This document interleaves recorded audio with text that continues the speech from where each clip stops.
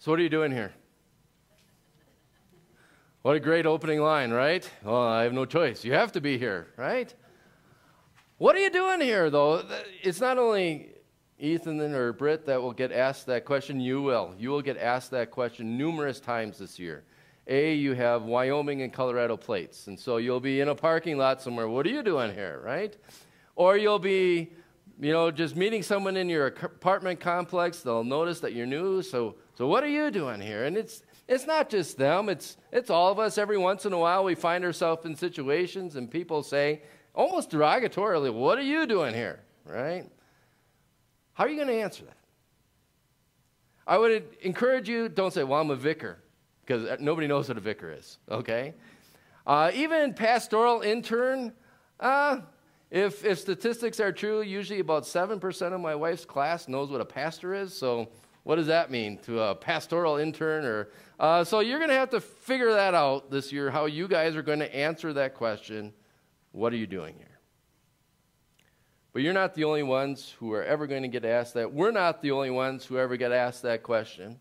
Twice, in the portion of God's Word that we're looking at today, God asked that question of one of his prophets. And so let's look at what Elijah answered, how Elijah answered that question. He said, I have been very zealous for the Lord God Almighty.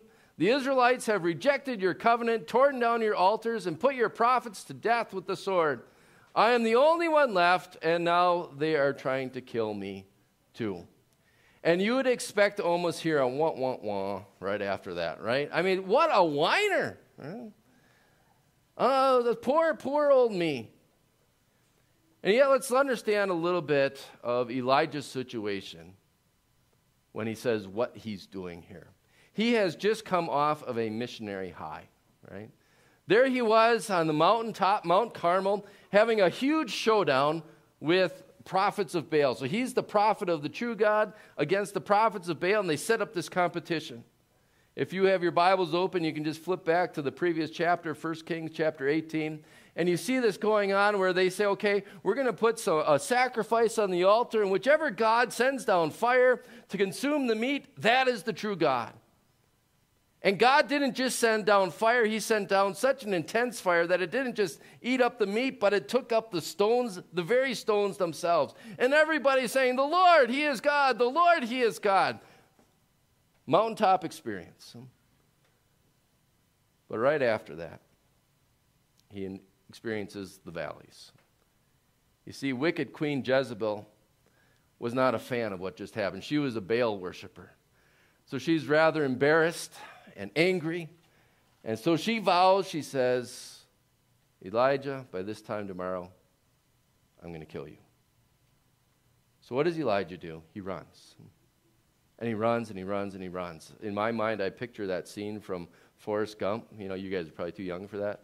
But that scene from Forrest Gump where he just runs and runs and runs and runs. For 40 days and 40 nights, Elijah runs. 334 miles as the crow flies, from Mount Carmel up in the north to Mount Horeb in the south. 334 miles is from here to Boise, Idaho. All right? So if I told you your first month is to run to Boise, Idaho, and I came up and flew up there in a month and said, hey, what are you doing here? You'd be like, I think it would sound a little wah, wah, wah as well, right? And yet, what does God do? When Elijah kind of complains here or is kind of whiny, God doesn't pull out the violin and get a little sarcastic with him. He doesn't hand him a handkerchief to dry his tears. He doesn't even scold him, but he redirects him. As he says, go out and stand on the mountain in the presence of the Lord, for the Lord is about to pass by. If we stopped the lesson there, we would have a lot to go home with. Because that is a beautiful teaching point to say, when we're tired, when we're angry, when we're alone, when we're afraid, when we're sad, when we're depressed, whatever emotion we're going through, where are we going to run? We can run to friends and family, or we can run to doctors and counselors, and we can run to medications and vacations, all of which are wonderful blessings from God. but they're secondary blessings. The first place that God wants us to go to is to his presence. You know, and I think about that for you, Ethan, as you're starting your year here, and Britt, both of you, that, you know, moving to a new place is not easy. And there are going to be many times where you're going to experience some of those maybe negative emotions. You're going to botch a sermon. You're going to have a Bible class that is extremely boring, or you're going to have a less than great encounter on an outreach visit, or you're going to have, you know, you're going to get angry at me because I'm going to fail to communicate something to you, and you're going to be left embarrassed or confused, and your temptation might be to run home to Britt and complain, or get on your vicar group chat and say, can you believe what my supervisor did, or you might lace up your shoes and just go for a run to get some steam off, and all those things are wonderful things. Talk to your wife, talk to your friends, go for a run. It's all good for ministry. But those things aren't the best thing. The best thing is what it says here. To find yourself first and foremost in the presence of God. To redirect there. And then look at what happens. Look what happens as Elijah runs all the way to Mount Horeb. Then a great and powerful wind tore the mountains apart and shattered the rocks before the Lord. And then just skipping down a little bit, after the wind there was an earthquake, and then a little bit later, after the earthquake came a fire. All these tremendous demonstrations of God's power. And that can be so helpful when we are down, when we are tired, when we are angry or afraid. To be reminded of God's power can be extremely important for our life. And I wonder sometimes if we lose that a little bit because we're so spoiled living here. And very similarly where you lived in Cheyenne and where you lived in Colorado as well, that we see demonstrations of God's power all around us, that we can maybe take it for granted. But don't. You know, every time you walk out of those doors and you see Peavine looming over us at 8,200 feet, and maybe a little snow. I didn't check this morning. Was there still a little bit? All right. You know, still, or you look down into Lake Tahoe, 100 feet down, and you can still see. Or you look at those things that Elijah experienced here. You know, wind. Yeah, you're going to experience wind here. You're even going to see, you know, some semis tipped over. You will. Or earthquakes. Yeah, we get those here too. Maybe we don't always feel them, but 1 out of every 19 days, there's an earthquake within 3 hours of Reno. Or the fire, yeah, it won't be long probably when we're going to start smelling smoke. And so you see all these demonstrations of God's power. May those remind you just how our God is in control. And yet, notice what's not in these things. As it says again, it says here that the Lord was not in the wind. The Lord was not in the earthquake. The Lord was not in the fire. There is a difference between God's power and God's presence. They're both wonderful. Appreciate the difference. God's power reminds us of his creativity and that he's in control. But God's presence reminds us of his compassion and his care. And ultimately, that is what is calming to us. That is what's calming to Elijah. Not so much the power, but the presence. Look at what happens as God calls him out. So after the earthquake came a fire, and you got that, but then you got that next very line. After the fire came a gentle whisper. When Elijah heard it, he pulled his cloak over his face and went out and stood at the mouth of the cave. Gentle whisper. Sometimes translated, a still small voice. You ever wonder what that sounded like? You know, or maybe you're trying to imagine who it sounded like. Maybe there's somebody in your life that you know just has that quiet voice. Maybe you're thinking of of a professor. I can think of Paustian, for example, right? One of your professors just has this quiet, meek voice, but it's so engaging. Never has to raise it, right? Or maybe you're thinking of a grandma, a tired grandma who's trying to get that little one to sleep, and it's just, a raspy voice at the end. And it's so calming. But in the end, it really doesn't matter what that voice sounded like or who that voice sounded like. In fact, we don't even know what was said in this whisper. What's important, that whisper was there at all. I mean, that is no small point, that God spoke to Elijah. Because that's exactly what didn't happen at that great showdown for the prophets of Baal. If you just go back that chapter earlier, here were these people. They wanted their God to speak. And what happened? Well, nothing. They called on the name of Baal. They shouted. But there was no response. No one answered. So they shout louder. They even start slashing themselves. Maybe that'll get the attention of our God. And again, no response. No one answered. No one paid attention. Aren't we thankful that's not our God? Our God speaks. Our God pays attention. Our God answers. Our God responds. Even through the miracle of having this book, so accessible.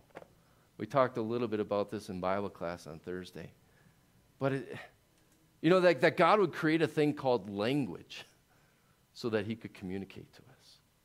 Or you think of who God is here and that he decides to talk to us here. I was reminded that, so I'm at National Convention last week, and like 500 people in this auditorium. You know how it is when you go to those big things where you're like, okay, I know this group of people, so that's who I'm going to talk to, right? And those people over there and those people over there, they don't even know me. But then if some of them come over to you, and maybe they're like a speaker, and they come over to you and they know your name, you're like, whoa, they know me. Well, that's just a speaker, right? God, the Almighty God, decides, I'm going to speak to you.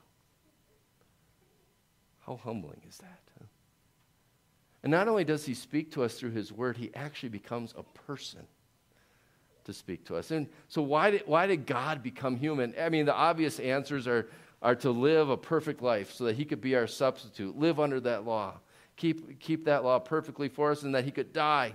He couldn't die if he wasn't human, so he had to die to take our place, to take our sins away. But there's another point that God's word makes. It says, Jesus became human so that we can know God better. God speaks to us in person. God speaks to us in pages. How humbling. And I know there's a part of us that is more drawn to the crashes and to the booms and to the miracles, right? And I think stereotypically, especially guys, right? We're more about action than conversation, right? Watch today at the picnic. I bet you guys will be playing cornhole and horseshoes, and maybe women will. I know I've played with a few women out there too, but stereotypically, and maybe there's like this almost equivalent of a man crush on. We have a God who can crush mountains with wind, and we have a God who can scorch the earth with fire. Wow, look at him flex his muscles. And yet, if that's all God was a mountain breaker and an earth scorcher, where would we be? Where was Elijah at that point? Still hiding in the cave, right? But when God spoke to him in a gentle whisper, that's what drew him out. That's what brought the calm. That's what brought the comfort. And so, Ethan, you are going to see some amazing things this year. You're going to see not just the beautiful nature around here, demonstrations of God's power out there, you're also going to see the demonstration of God's power in here. I don't know who we kind of talked about this already. You're going to have some people that just come during your time here, and you're going to be like, wow, look at how God's word totally impacted them. And you're going to just be amazed at the power of God's word. Yes, appreciate the power. All of us, let's appreciate the power of God's word. But approach the presence of God's word. Let's all listen to the gentle whisper of the word, of the Creator, more than we gaze at his creation. Because it is the gentle whisper of his word that shows us the full story. The creation, the nature, the power can only show us so much. In Starting Point, we call that the difference between the natural knowledge of God and the revealed knowledge of God, right? I can stare at nature all day. I can look at that tree all day and even be amazed at it. In fact, we had that conversation earlier this week with someone who said, how do nutrients get from those roots all the way to that very, very top tree, or top leaf? You're going against gravity, and how does it get there? And it's amazing to think of that stuff. And so I can stare at that tree out there all day and be amazed at God's power. But I can never stare at that tree long enough to come to the conclusion that God loves me and that he sent his son to die on a tree for me. That's where we need the gentle whisper. The gentle whisper shows us the whole picture. And it did for Elijah as well. So when God talked to him in that gentle whisper, look at what he said. He said, the Lord said to him, go back the way you came and go to the desert of Damascus. When you get there, anoint Hazael king over Aram, also anoint Jehu son of Nimshi king over Israel, and anoint Elisha son of Shaphat from Abel Mahalah to succeed you as a prophet. Jehu will put to death any who escape the sword of Hazael, and Elisha will put to death any who escape the sword of Jehu. Yet I reserve 7,000 in Israel, all whose knees have not bowed down to Baal, and whose mouths have not kissed him. There's tons and tons and tons of details in there. We're not going to draw every point out. But what's God's general point by listing all these things? Elijah, you don't see the big picture. I do. I'm still in control. Justice is still going to be served. The church is still going to survive, even after you, Elijah.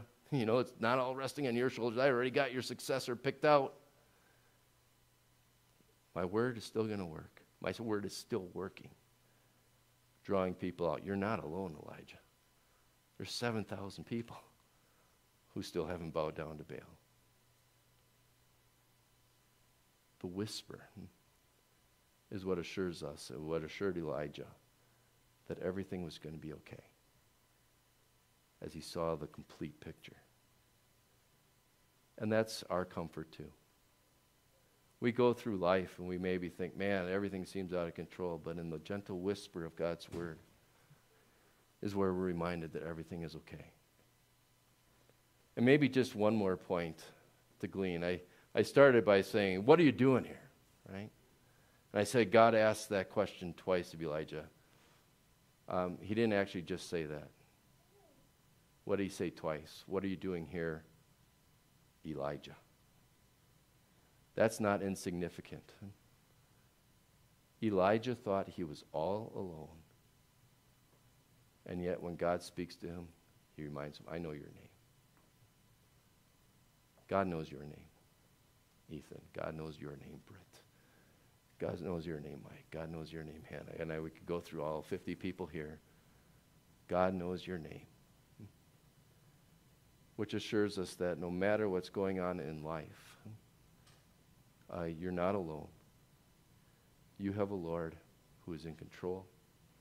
You have a Lord who invites you into his presence, who draws you out with the gentle whisper of his word.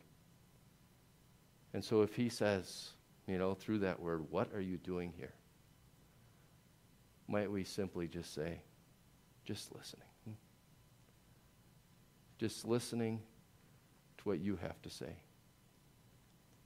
Because it is here and only here that we see the whole picture and that we see everything is going to be okay. So Lord's blessings to both of you as you spend your year here. And as you're amazed at everything and all the people and all the activities, continue, not only this year, but for the rest of your life, to listen to that gentle whisper of God's word. Amen. And the peace of God, which surpasses all understanding, keep your hearts and your minds through faith in Christ Jesus. Amen. Please stand now as we join to confess our faith.